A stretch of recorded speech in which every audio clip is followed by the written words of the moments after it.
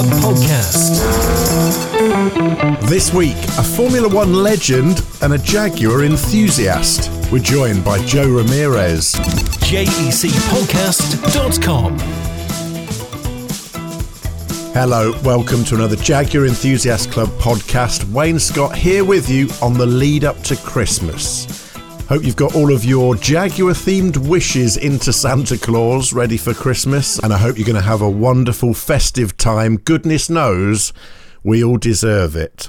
We've got a very special podcast lined up for you this week. No other features, no other interviews, just one really big, really amazing, really fascinating insight into the world of Formula One from a Jaguar Enthusiast Club member who himself is a Formula One legend. We are joined by Joe Ramirez. He has worked with the greats. He's going to be sharing his amazing stories and what led him to join the Jaguar Enthusiast Club and get himself a classic Jaguar. We'll be hearing all those stories from him over the next hour here on the Jaguar Enthusiast Club podcast.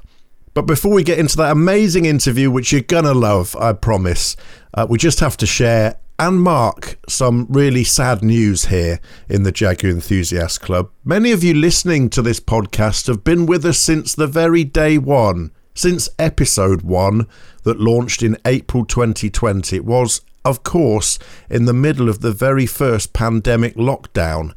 And this podcast series came out of an idea by the chairman of the Jaguar Enthusiast Club. He's appeared on this podcast many times, Ray Searles.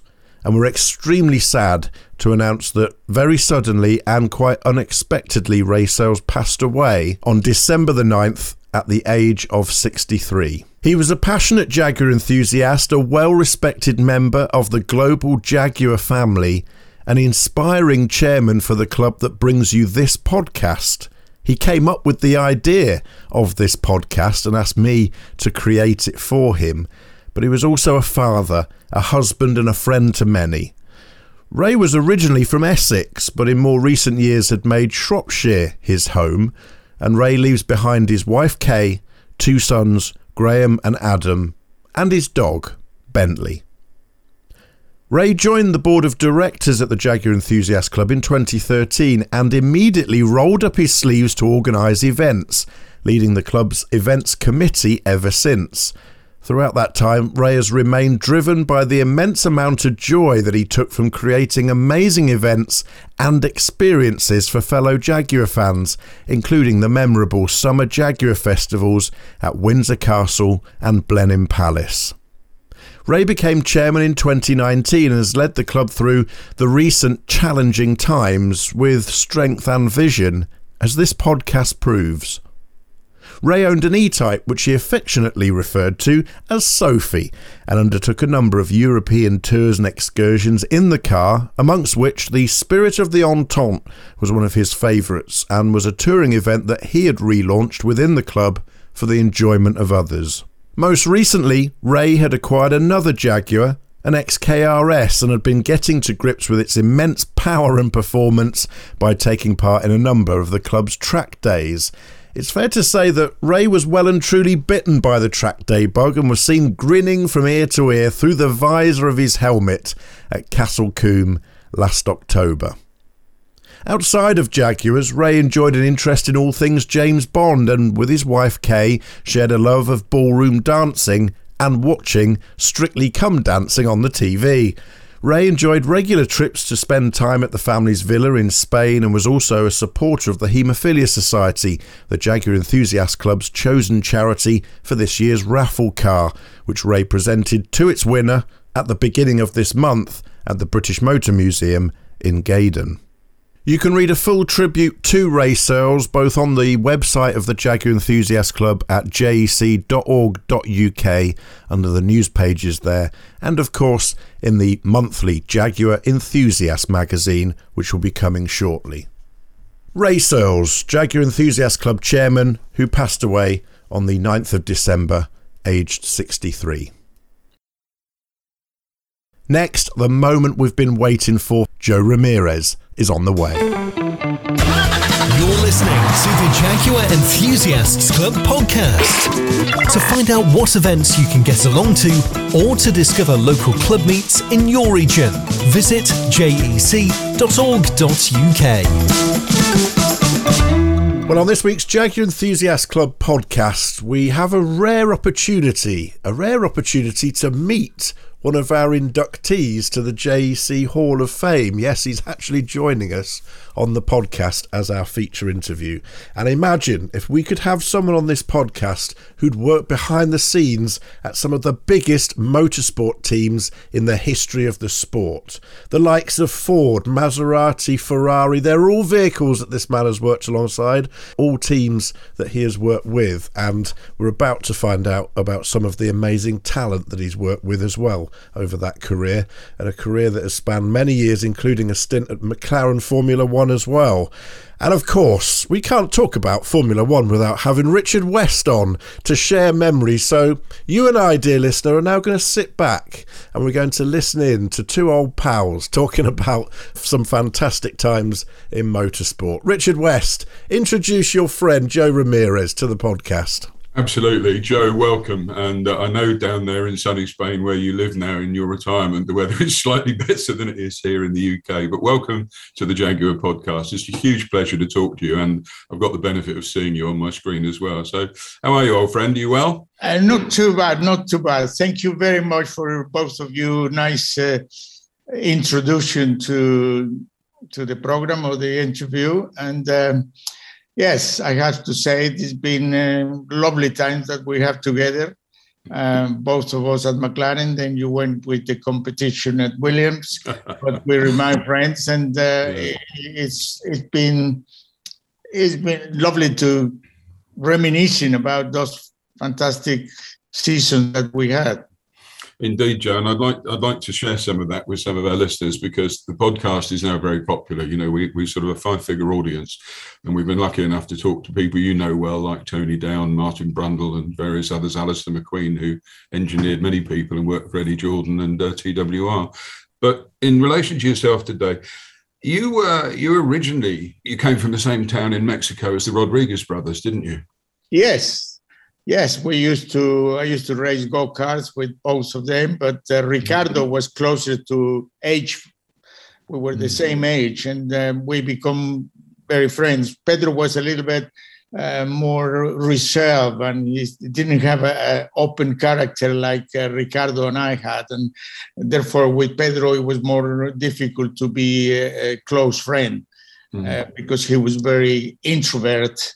And Ricardo was the opposite. So Ricardo and I become good friends. And that's how I started my career. When he had a contract to race Formula One with Ferrari and sport cars as well, because they used to do both on those days. And I said to him, okay, I find you, I do my own way to Europe. And when I catch you up in Europe, you just introduce me to the right people at Ferrari and see if I can make some out of it. And this is how I started. You know, I got a ticket.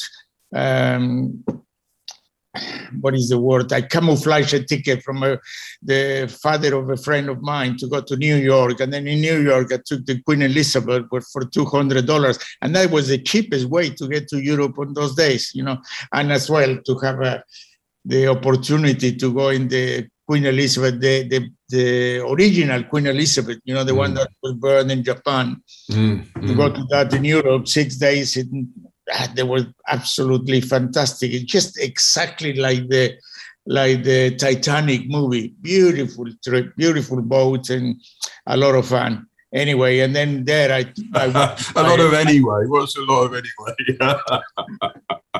It was just like Titanic. You mean it was a fantastic crossing where you had time to socialise and meet some girls and go dancing and do all those lovely things, yeah? Yeah. No, it was fantastic. I shared a cabin with an Australian guy, which he was a little bit older than me, but we were in the I was 19. I think he was about 23, 24. Anyway, we got on like a house on fire, and we really have a lot of fun. And when I got to Southampton, I went by autostop all the way to to Sicily, which was the first race, the Targa Florio, the first race that Riccardo was meant to do with Ferrari. What year was that, Joe? 61? 60, 61? 62, beg your pardon. And of course, Ferrari taking some Ferrari GTOs for the drivers to just go around the track and learn it, because it was kind of 75 kilometers long, the circuit, and absolutely just a normal road. So, and I had the opportunity to do a lap.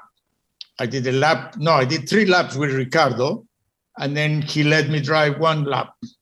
We sort of went by the pit, so that we passed the Ferrari people. Then he stopped. He let me drive. And before I get back to the tip, I got out and he dropped. So you can imagine, can you imagine that happened today? Absolutely impossible. No. Anyway, it was just so much different there, and I have a lot of fun. I used to get on really well with Riccardo, and I was very proud that I didn't do a bad time for that, and I'm more proud that I didn't crash the bloody thing, because those cars now are like 30, 35 million each. I was just going to say, Joe, that was a throwaway line. Ferrari gave us some GTOs, and as you say, now they're one of the world's most expensive cars. Yeah. I must, just for the benefit of our listeners, actually, you say you didn't do a bad time. We always, when we shared the same office together at McLaren, as we did with Malcolm Billiard, sadly no longer with us, and Liz Wood, and right next to Ron's office, very quickly I nicknamed you Racer, because one of the first races I went to with you, you gave me a lift back in a hire car. And I've got to say, until James Hunt did similar a year later, it was the quickest I'd ever been in a hire car where you got your nickname Racer. So you did actually do a competitive time in that GTO. Yes, actually, yes. I was, like I say, proud that I didn't shunt it. And but I can't really explain. It was such a lovely circuit, and Riccardo was telling you what to do, as well as I haven't seen him driven for 3 laps. I kind of more or less learned something. But yeah, it was just crazy to think about it now. If I would have done that now, the chances of crashing it, and wow, I would, So anyway, I got away with it. It was a hell of a start, though, to your career, Joe, because, you said you started in karting like so many. And, Rod McLeod, who worked with us at McLaren, the young mechanic we had, he was very quick in a kart. But he worked his way up through various, steps and stones. There you were, with a friendship that saw you pretty much within the space of a year, 2 years, stepping into the fast lane. You're telling us 2 years after you were in Mexico, there you were driving in a GTO with one of the Rodriguez brothers, and that's a very, very quick step. I heard once from somebody, and please correct me if this is not true, but when you first started working with Ferrari, did the old man have to sort of do a bit of a favour for you to get you in because of the unions and the Italians, or did they welcome you with open arms immediately into the Ferrari family? No, not at all. She said, I was lucky because on those days, the passion opened the doors for you. Now the passion don't do anything. There's so many people, as you know, that defend their curriculums and they want a job in the Formula One team.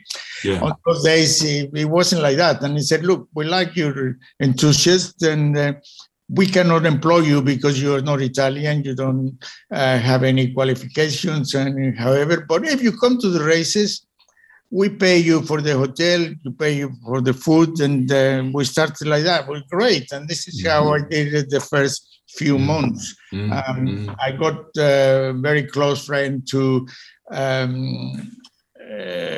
the other drivers, Lorenzo Bandini and Giancarlo Baghetti. And with Baghetti, mainly, I used to go to the races on his Ferrari. People on those days, they didn't take planes. In Europe, everybody drove to the races. And and when I got to the races, I worked with the mechanics. They gave me all the shitty work to do, but I was enjoying it. I was doing the coffee, cleaning the floor, and cleaning the parts, but learning the language. So this is how I started. Obviously, the longer I was there and the more friendly I got with the mechanics, they gave me more and more important jobs to do. So I was happy. It was a fantastic few months. Unfortunately, that was the year that there was a lot of problems with Ferrari. There were a lot of strikes, and they missed some races because they couldn't complete the cars to go to the race. And of course, there was no development on the cars at all. No. They won the championship in 61, in 62, they were lost completely. Sad. And then I met through the Rodriguez, I met Juan Manuel Fangio, and he was unbelievable. He was such an unbelievable good person. And he introduced me in Maserati to Engineer Alfieri, which was the boss at Maserati.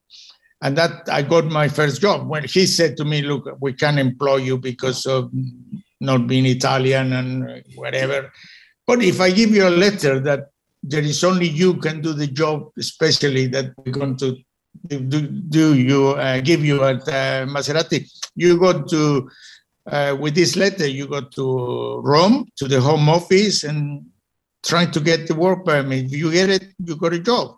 So I went to Rome with it, and I spent a few weeks in Rome, got the work permit, come back to Italy, and that started my first kind of paying job in Italy. There can't be too many people who've actually got a written note from Manuel Fangio who actually says take that as a reference. You know, I mean that. Yes, no, they were great years. Like I said, in Maserati they didn't do Formula One, but they do a sport car race. You know, they did Le Mans, they did 12 hours of Sebring, the 12 hours of Reims, and I was learning a lot. I happened to have my boss was the engineer Gianpaolo Dallara. If you know, Dallara is a big name in the sport. He made every kind of formula in the sport, and he's been successful in all. And so I got on really well with him, and he put me 1 month in the engine department, 1 month in the gearbox department, 1 month in the suspension and chassis department. So I was learning all the time. And after a year in Maserati, he then got the job to do the first Lamborghini.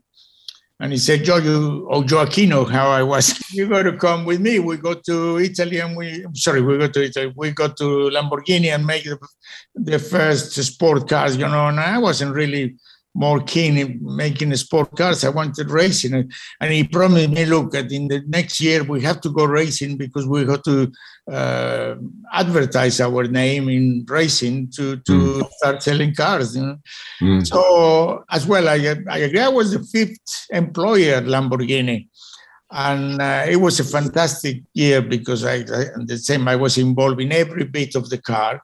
I was learning everything about it. And then I even did a lot of the road tests because we needed to have a lot of kilometers on the first car to see the things that they were falling off, etc. With Bob Wallace, which become the household name at Lamborghini. It was very much involved in the first Lamborghini and then in the Miura. Before they did the Miura, I said to Dallara and Lamborghini himself, look, I can see that you're never going to race, and I like racing, so I better go and look for another job. So this is where I packed up my 500 Fiat and came back to England and started knocking doors. And that's when I got a job with Jaguar and in Le Mans and the sport cars. Also, Joe, I mean, it's not something we've both been through, tragedy in racing. But in those early years, of course, when Riccardo raced at, I think it was Monza, wasn't it, with the factory Ferrari, and then, of course, did incredibly well. But that was a weekend that also in that first lap, it claimed the life of Von Trips. And then, of course, he moved across and he drove for the very famous Rob Walker from the Walker Scotch Whisky dynasty, but sadly lost his life driving, didn't he? Yes, that was in Mexico. After the last 2 races of that year, they couldn't, Ferrari, because of the strikes that were, they didn't have the car ready to go to Mexico, so they left the drivers free. And Ricciardo got the drive with Rob Walker because, of course, they lost Sterling Moss after his famous accident in Goodwood. Yeah. And he went with Walker to, I think I couldn't get back to Mexico. Of course, I didn't have the money to fly across the Atlantic. So I stayed in Italy. And apparently he was, there was kind of start racing who was doing the quickest lap. It was him or Surtees or whatever.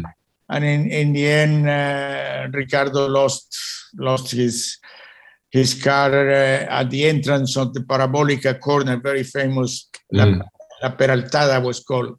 And the car touched the guardrail on top, and then he went to touch the guardrail on the bottom, and he got thrown out of the cart, cut himself in half. So horrible. A friend of mine was there at the corner, and he called me after, and he told me all that. You know, he had to put him on the ambulance, and he was just shouting, "Please don't let me die. I don't want to die. Don't let me die." And he was just losing so much blood. And by the time he got up to the hospital, he was gone. So that was very sad. That was the biggest shock I ever had on my racing career, because you know, we were so close, and he helped me so much in my life, and so he lost it so quick and so abrupt. And you know, I was thinking, oh, it's not good to get involved in this sport. You know, you get very involved with people, and then you did 1 minute, and the next one they're gone. But they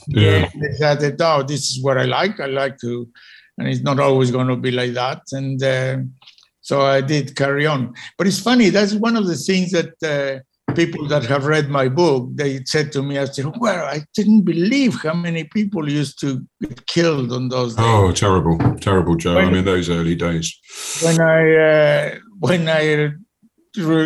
think about it and I go through the book, and yes, it was so many people, either in sport cars, in Formula One. Wow, it was unbelievable. So to think how safe the sport had become now, wow, thanks to the effort of Jackie Stewart mainly, and some other drivers that they have made the sport so safety. Saying that, they have lost a little bit of the the emotion that we had before by making the tracks far too safe. And the cars are safe, and that's what has kind of made the difference. More the cars than the tracks, but the tracks as well, because you don't find so many trees like we used to find in the old races, where there was just a tree, there was no guardrail, no barrier at all. And yes, lots of things have changed in our sport. Indeed, but you look back at those. The good of it, I agree. Safety. Yeah, I agree. I mean, the safety side, when you look at what Bernie did, you know, particularly with Professor Sid Watkins, who we've also put in the Hall of Fame. Yeah. I mean, the efforts that you and I saw after we sadly lost Roland and Ayrton that awful weekend at Imola, the sport has come on leaps and bounds. And I think if you look at Grosjean's accident last year, you know, between the barriers, I mean, that would have been unsurvivable in years gone by. Nothing, you know, it would have been just a dreadful mess. And we owe a lot to those people who've done that. Let's come back on a brighter note. You know, you came to Europe, you worked for Ford, but of course you also joined Dan Gurney with his All-American Racers, and in fact, or with the Eagle program, I think it was in those days. And Dan, sadly gone now, but when we did that lovely McLaren reunion, you came to Matthew Jeffries and I think it's about 9 years ago now, when we did the McLaren 50th, or 8 years ago. We actually had Dan live on stage, and I remember I was talking to Dan prior to, you know, that big event when I was interviewing him live on stage. And I happened to be looking at you when I said, ladies and gentlemen, will you please welcome, you know, motor racing legend, Mr. Dan Gurney. And your face lit up, absolutely lit up. And Dan made a reference to you, you know, when he was talking about his years in racing.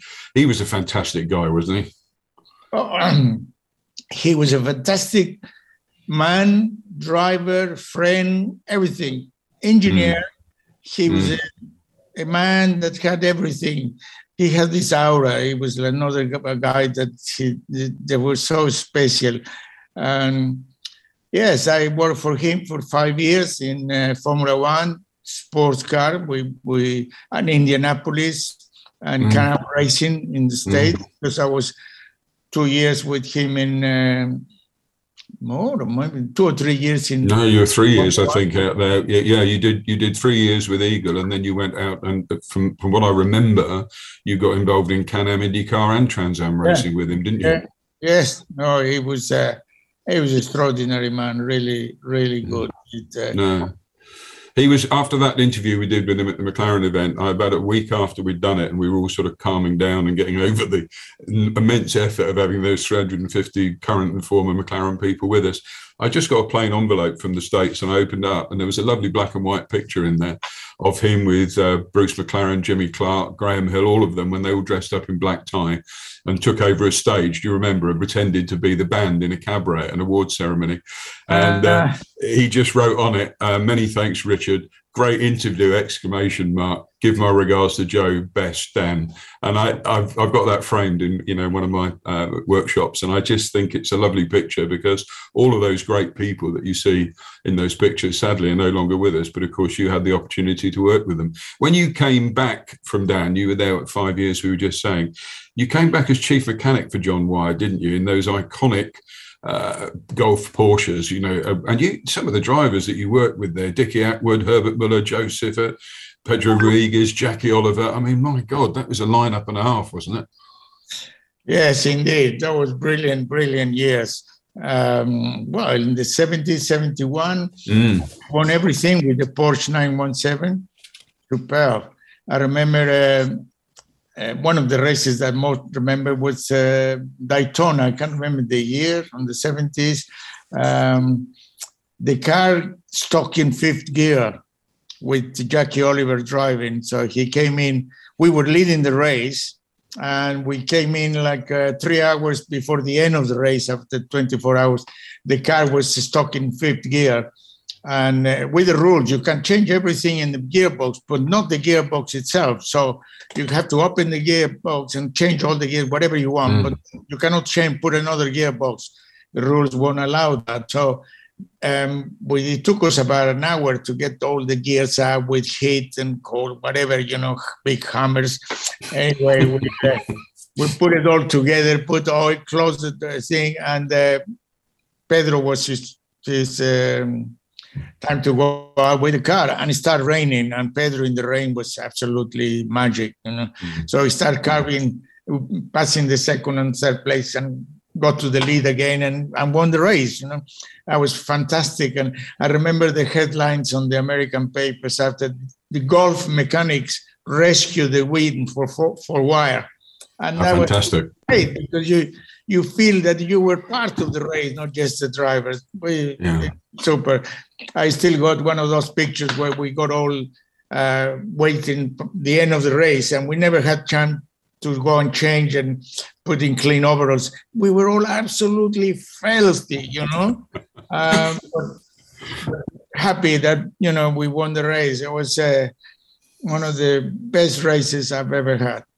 It's funny you say that, because I've got a picture of you in one of my collections of you in the downhill pits at Spa with the 917 just going down the hill there, and there's you sort of walking up the hill in your Golf overalls. And the only thing that really lets you know that there's a blue and orange pair of overalls on is the Golf badge, because everything else just covered in fuel and oil. Poor old Ron Dennis would have a heart attack seeing mechanics dressed like that. Can you imagine? He would go crazy. Listen, Joe, let's move you on, because in 72 you were back in Formula One, and you mentioned the great Jackie Stewart earlier. And of course, there you were working with Jackie at Tyrrell with Ken Tyrrell down at the Woodyard in Ockham, and also the young man who really spurred my interest in Formula One when I read, his book.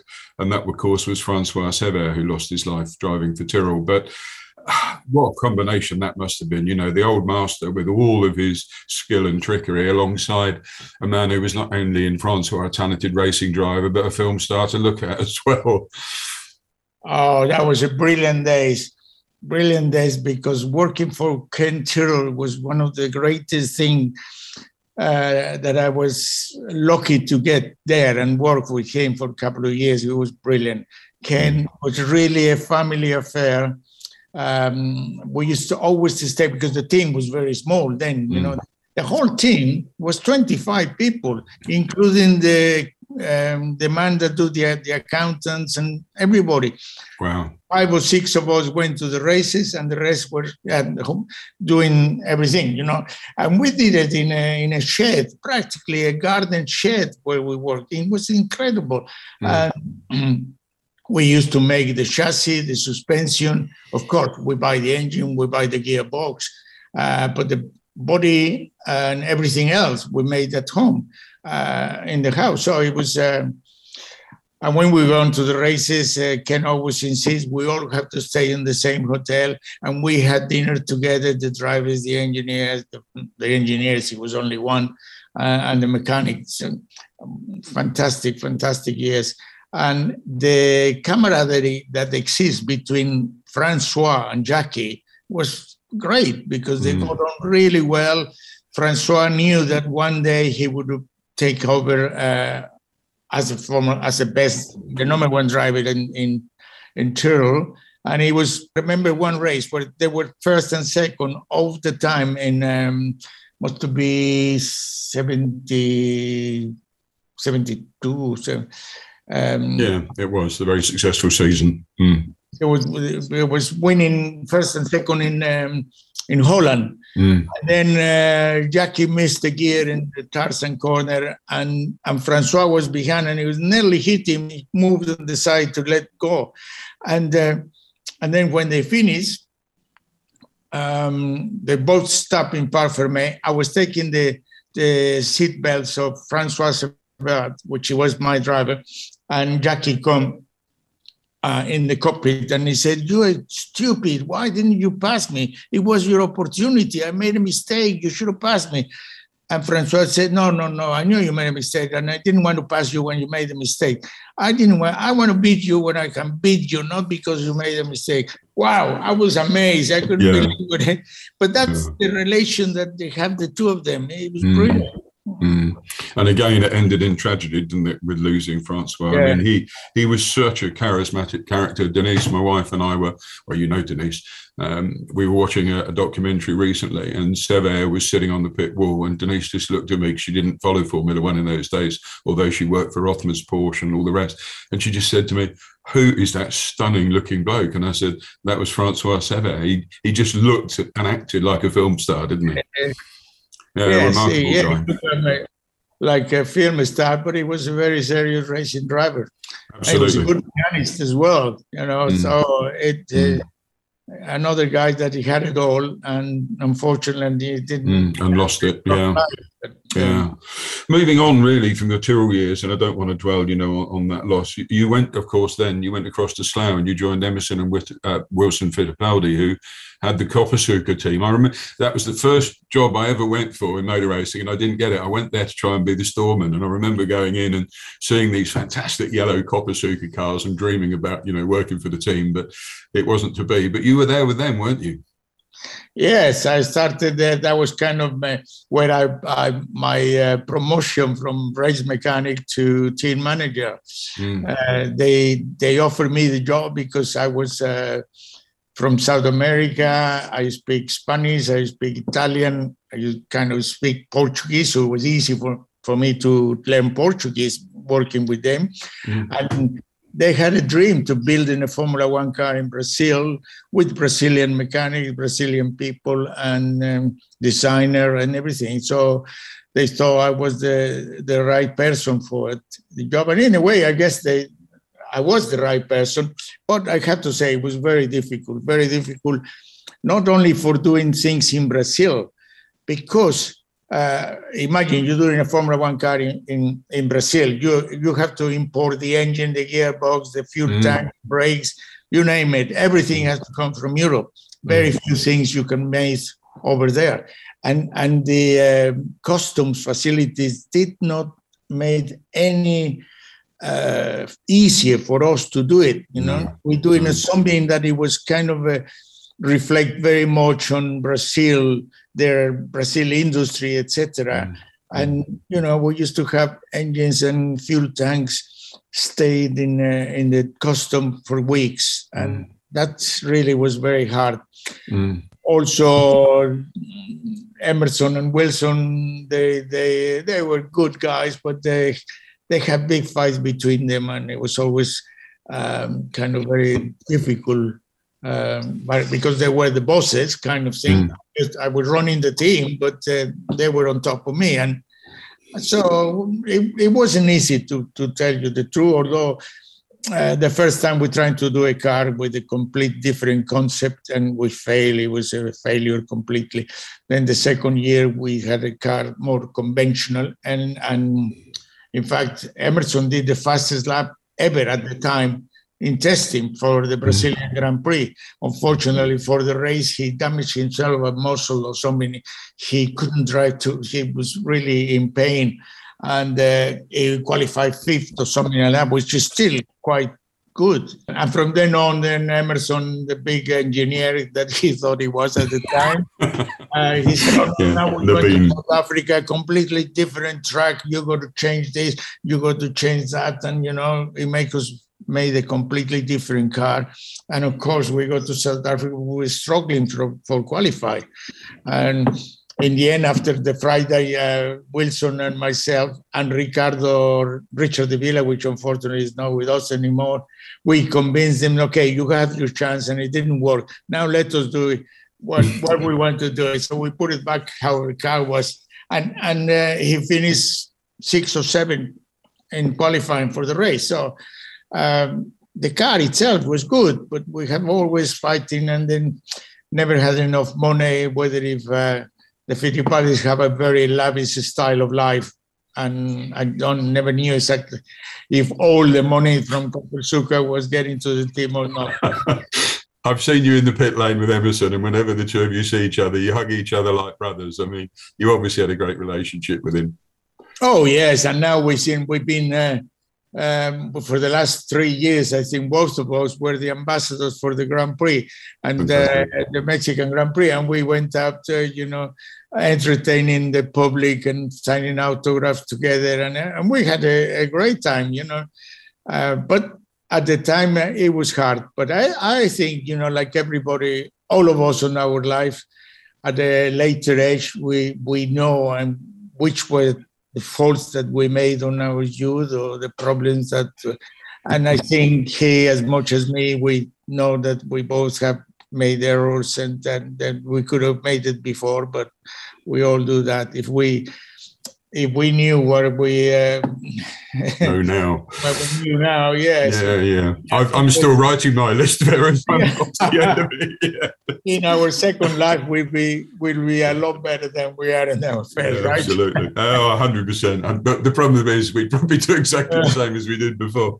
You then went, when you left, you went on, when Copersucar folded up, I know you had stints with Shadow, ATS and Theodore. There was virtually nobody you haven't been with. And in December 83, you joined McLaren at Woking, and you'd only been there 6 months when I was given the opportunity to join the team. It was a completely different kettle of fish working for Ron, wasn't it? Who, I admire massively, as you do. Not the easiest of men to deal with, but class acting. Yes, indeed. Well, those years between Copersucar and McLaren were really character building. With Nado and Teodoro and ATS. You need the years like that to, like I said, to character building. But getting to McLaren was completely another kettle of fish altogether. I remember Ron saying, okay, what you need for the team, you get it. Don't you ever worry about the money. I worry about that. Wow, completely. You probably remember, we were the first team to have the 4-post bed to do the chassis. Yeah, 4-post chest rig. Yeah, shaker rig, as they're called. And I said, Ron, I think all the engineers are pushing me that we must have one of them. But how much are they? They're about $1 million. And we need it. You get it. Don't you worry about the money. Wow. What a completely different, because on all the small teams I used to worry about the money, about the sponsor, about everything. So when you get there, don't worry about money. I worry about that. You just get the best for the team. And that's what we did at McLaren. It was a Fantastic team. Ron, like you say, difficult person, but on those days, he was the best. He was the best in the business, like John Barnard was. He was the best in the business, and just put the two heads, and there was a lot of friction between them. Well, I was going to come on to that because when I joined you, I joined you in the July of '84, and you'd obviously settled in, and that little office that we shared up the stairs. I'm talking about, you look at the McLaren Technical Centre now. There's no resemblance. You said about Tyrrell's wooden shed at Ockham. We weren't quite like that, but Boundary Road. I think there was, from looking at the picture, there was about 68, 69 of us working there at the time. But I always remember the first day I got there was a guy, and you'll know who I'm going to talk about, Arthur. There was a guy wandering around with a tin of paint, and paintbrush with a white coat on, and he was wandering up and down the corridor. And I moved up and I was introduced to you and Liz Wood, and Ron came out and said, right, you got what you need. And I sat down, and I remember saying to you, I didn't know we had the decorators in, and you looked at me and you said, that's not a decorator, that's Arthur, who's employed here. His job is to go round, and whenever he spots a mark on the wall, he has to paint it out. So the factory is always immaculate. And do you remember when the Prime Minister, Lady Thatcher, came to visit us, first day of the Gulf War, and she walked around the factory? I remember her turning to Ron and saying, for an old factory, it's very clean, isn't it? Do you remember? And that was the hallmark of Ron, wasn't it? He kept everything absolutely immaculate. But we worked upstairs in that little tiny office, you, me, Malcolm Billiard, latterly Peter Burns, and Liz Wood, who used to do all of our travel. And our office was literally, 3 feet away from the glass partition where Ron's office was. I know. I've talked about, but occasionally, and I've said this on the podcast before, you'd hear JB, John Barnard, come thundering up the steps. My God, they used to have some scraps, didn't they, him and Ron? Oh, the board used to, vibrate with argument. Incredible. Yeah. But look what it achieved. I mean, in 1984, with Niki Lauda, Alan Prost, Mansur OJ, sadly, another man, great man now gone from the Tag Empire with that wonderful TGE P01 Porsche engine, built by Porsche, but with so much input from McLaren. There we were winning 12 out of 16 races, and it was an incredible achievement on what was actually, even in those days, actually still a relatively small budget. It was only in later years we upped the money, wasn't it? Yes. I remember, I had to make the one thing was very good about McLaren that Ron always would tell me, when we win a race, and if we are aware, Ron and the engineers, everybody left, and I had to stay with the mechanics until the cars were completely rebuilt and ready for the next race. And Ron always used to say, just make sure the boys have a good time. And by God, do we have a good time. We have a party. My credit card was never queried. Whatever we have big parties, we spend, and my credit card was never queried. Nobody ever done. He was always hugely generous like that. If you look back, like when we went to Australia and I used to organise those big, clay pigeon shooting contests that we did, and the big party we always had at the Adelaide Hilton and all those things, Ron would be incredibly generous. And in fact, his parting gesture, as you know, when he left, Formula One for good, was when he hired the Albert Hall and invited us, everybody who'd ever worked for him, to go there and see that remarkable Cirque du Soleil event that he did in London. I think at this point, there's a lot we can talk about with you at McLaren, but I think it's for our listeners, it's worth actually just going back, and you've probably got these written down somewhere, but I look back over your stats. You participated in 479 Grand Prix. You were present at 116 victories in Grand Prix racing. You were part of teams that won 10 World Drivers' Championships, 73, 84, 85, 86, 88, 89, 90, 91, 98 and 99. You worked with 5 world champions, Jackie Stewart, Niki Lauda, Alan Prost, Ayrton Senna, Mika Häkkinen. And with McLaren, you had 7 F1 world championships in 84, 5, 88, 89, 90, 91 and 98. You worked with 8 F1 teams, Ferrari, Eagle, Tyrrell, Fittipaldi, Kopasuka, Shadow, ATS, Theodore, and of course, McLaren. Do you think you missed out on anything?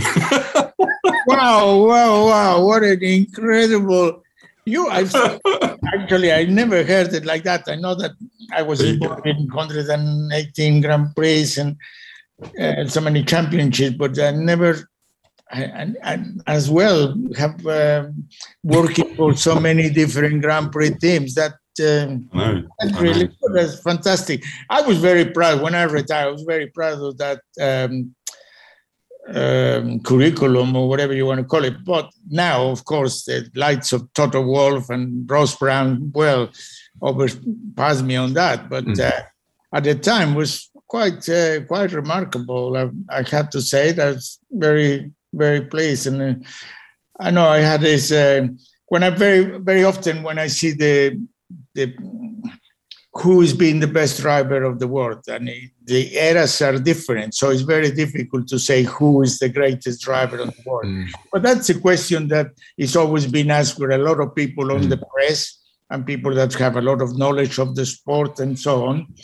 And invariable, when I see this list of the 10 best drivers in the world, I see this list, and invariable, I have worked with 6 of them, which I thought, wow, that is quite something. Quite something. And I'm quite proud of it. But I guess I've been lucky. This is how I started a long time ago, and that is how things happen, And yeah, I think you're being very modest, Joe. I mean, I say this as a true friend and an admirer of yours. From the very first day I met you in Formula One, you've always been an incredibly warm character. I've never seen a bad side of you, and I genuinely mean that. A lot of people, including yours truly here, have got a bit of a side on occasions. You've never shown that. And in fact, the fact that I remember in '93 seeing you walk down the pit lane towards the podium with Ayrton on the podium, and Fangio was on his way down to shake hands and present Ayrton with the trophy, and he stopped and gave you a hug, and things like that have always stuck in my memory about you. When you got to, I call it the end of your full-time Formula One career, you retired in 2001. And I do remember very, very well David Coulthard and Mika Hakkinen giving you a Harley-Davidson Road King motorcycle as a thank you present. Have you still got it?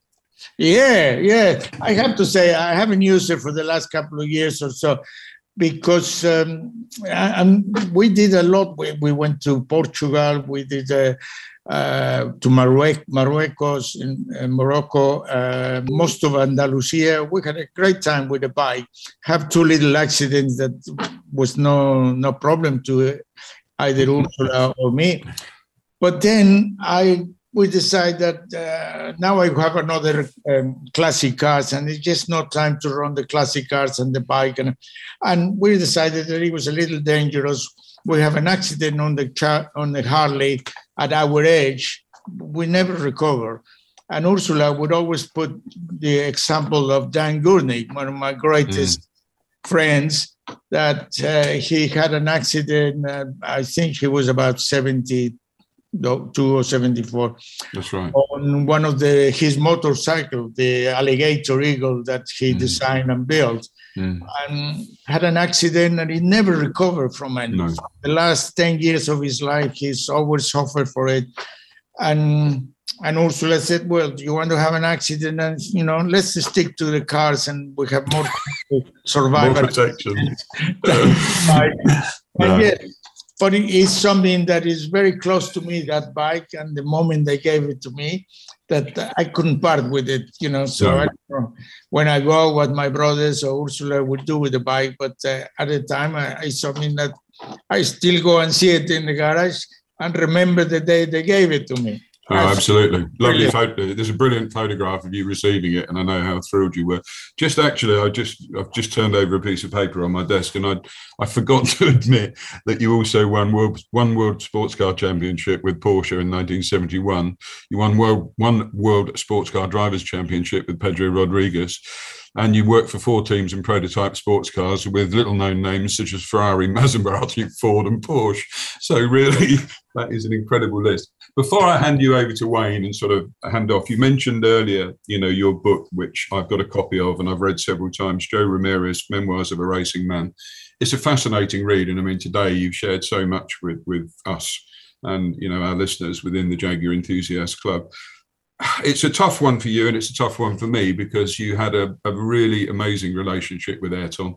If anybody cares to go on the internet and look at footage of Ayrton's successful McLaren career, you're always there. You're on the grid with him. You're picking up the helmet. He's got his arms around you. And of course, then when he came across to us, he signed his contract in September 93 to drive for Williams and drove for us in those few races in 94. I remember, shortly after the accident, you walking in the back of the garage and looking at me and just saying to me, please tell me it's not true. And I wasn't able to look you in the eye because I'd already heard from the hospital that, we were losing him. He was a very, very special guy, wasn't he? Yes, no, he had a kind of electricity, an aura about him. I always said, it was a man that he comes into a room and that room changes completely. Absolutely. I don't know, he had a charisma, he had everything, and very competitive. He would triumph on his life, whatever he decided to be, an architect, a doctor, an engineer. He was just that sort of person. He applied himself to his job and his profession in a way that I never see anybody. All the drivers that came after him, like Schumacher, Fernando Alonso, they start working the same way that he used to. Like he used to work with the engineers till 10, 11 o'clock at night. And on those days, the rest of the drivers, like Prost, he finished practice, speaks 20 minutes with the engineers, and he go and play golf. No, Ayrton used to stay there until 10, 11 o'clock. No, Ayrton was really so committed for his job and his profession. And that was great. This is why, as you know, all of us, we were ready to give our 110% because we know that when he got on the car, he gave 150%.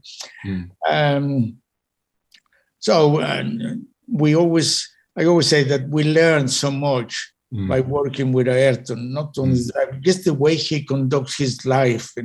If he opened his briefcase, he was so organized. Everything on his briefcase had Italian lire, French francs, English pounds, and whatever, and different.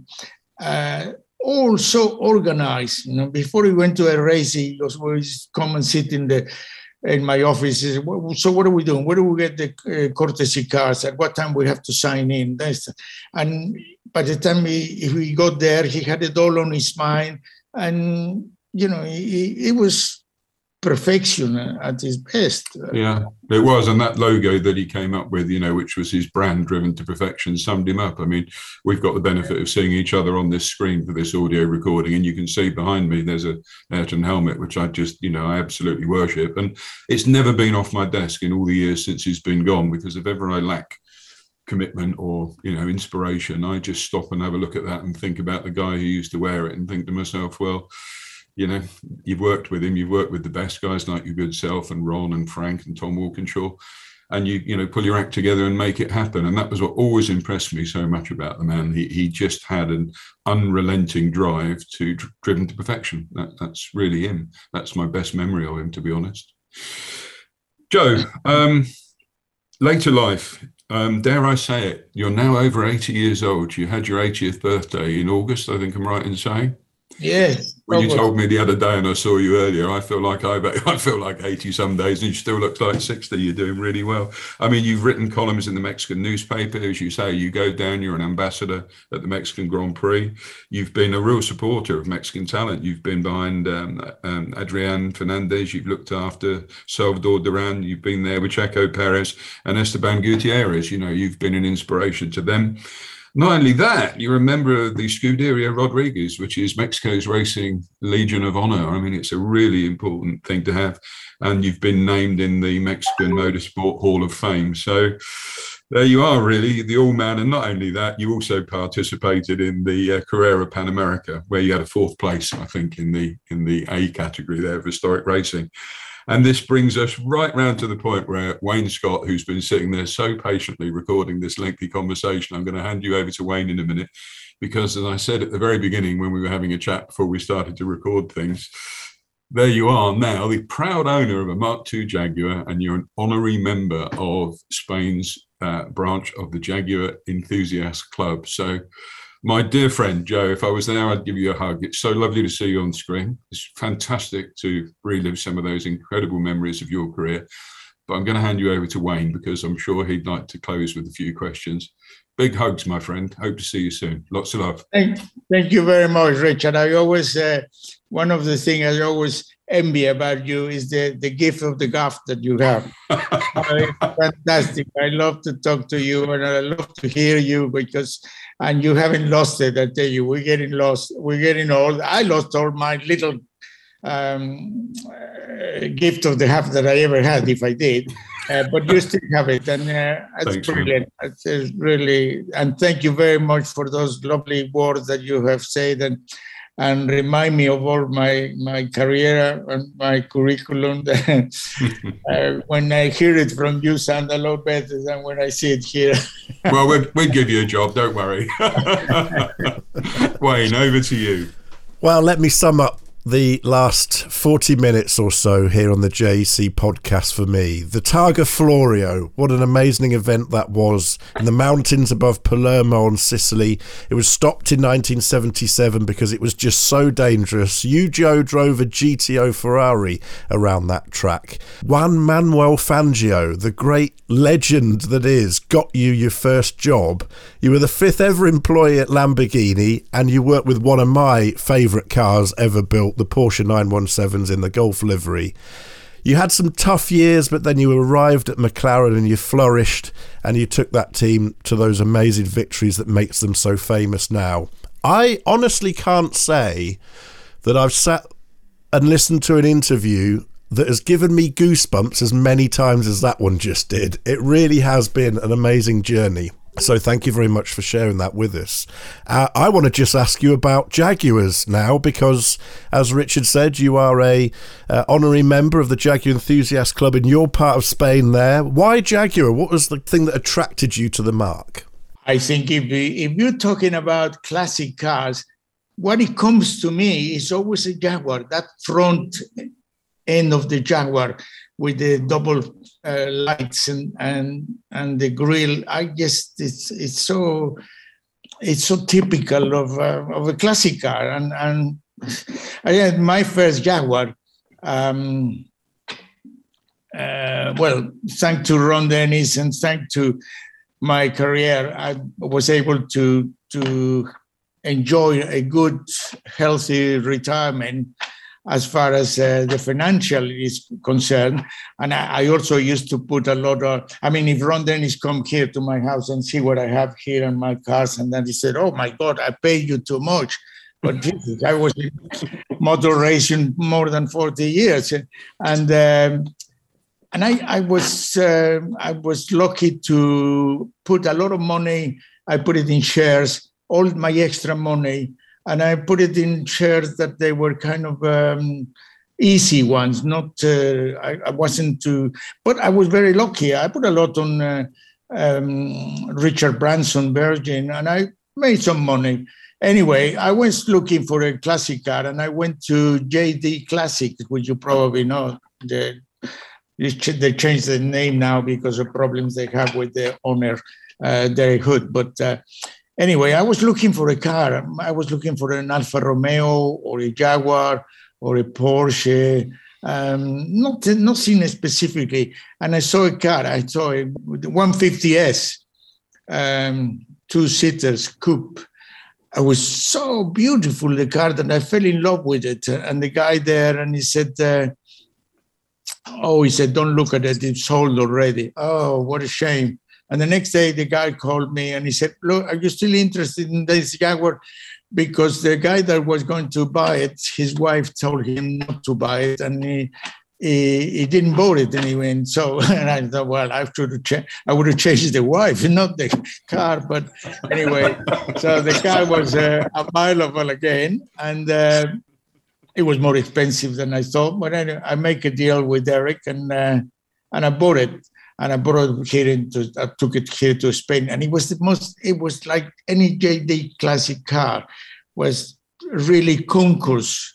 The car was, everybody admired it here in Spain, and it really was probably the best Jaguar I've ever seen. I changed the seats. I made a little things.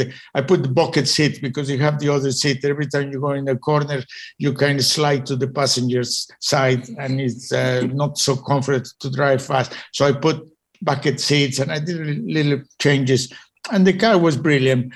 But come the Brexit, I couldn't have the car like that here.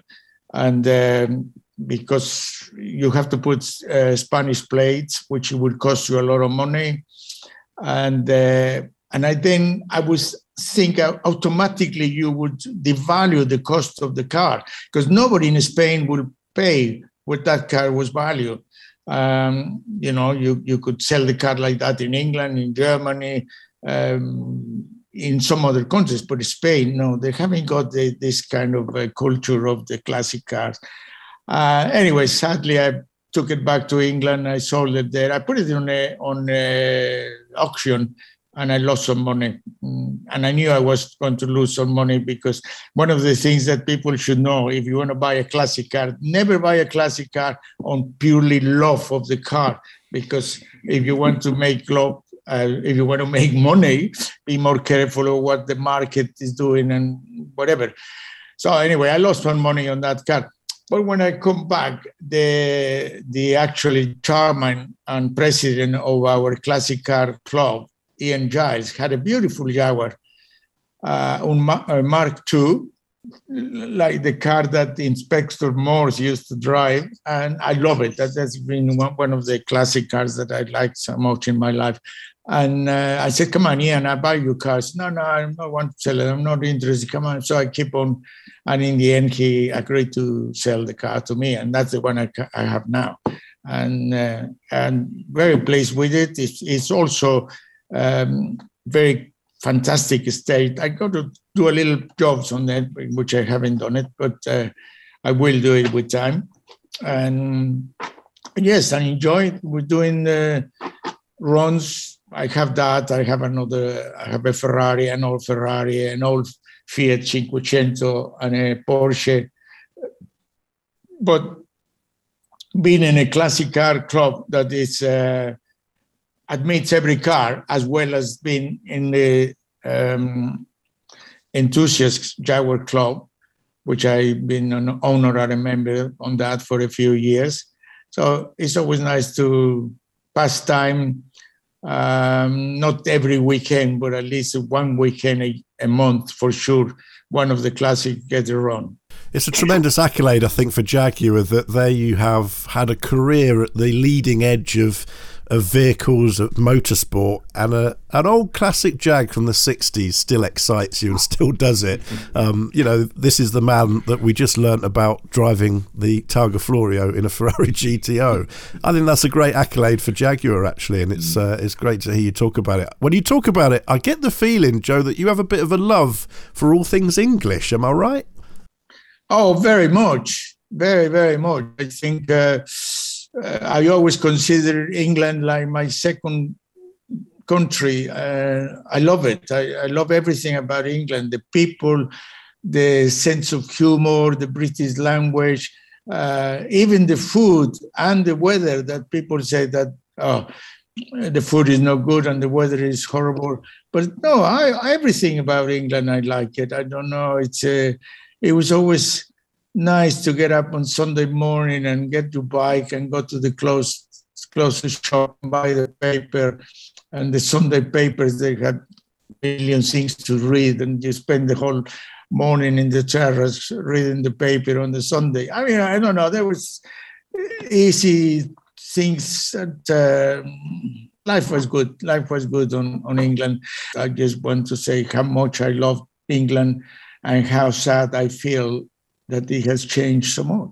I think England listening to this podcast has just fallen in love with you as well, Joe, because it's been a fantastic story of motorsport, your career, but motorsport in general, and you have been pivotal to some of those incredible teams and incredible talents that the sport has seen over so many decades. It's been a real privilege to have you here on the Jaguar Enthusiast Club podcast. And if you're listening to this and you want to find out more about Joe's stories, remember that book, Joe Ramirez, Memoirs of a Racing Man. Go and get it off Amazon and have a good in-depth read. Instead of those Sunday papers, read the book instead. Joe Ramirez, thanks for joining us. Thank you. Thank you both. I think on our lives and now, especially with the pandemic, we all have made this Zoom and these interviews. And I have to say, this is probably the best I've ever had. Thank you very much. Thank you, Wayne. All the best. That's all for this episode of the Jaguar Enthusiast Club podcast. Don't forget to keep in touch with us here on the JEC podcast via www.jecpodcast.com. And you can get in touch with us very easily by using the voice recorder on there to leave us a message, or you can use the contact form if you prefer to write your messages. Don't forget, you can also join the Jaguar Enthusiast Club online by clicking the Join Today button on the top right-hand corner of the podcast page to enjoy all the benefits, plus the fantastic glossy 130-page monthly magazine that's all included in your membership of the worldwide Jaguar family that is the JEC. This is the Jaguar Enthusiasts Club podcast. Subscribe for new episodes at jecpodcast.com.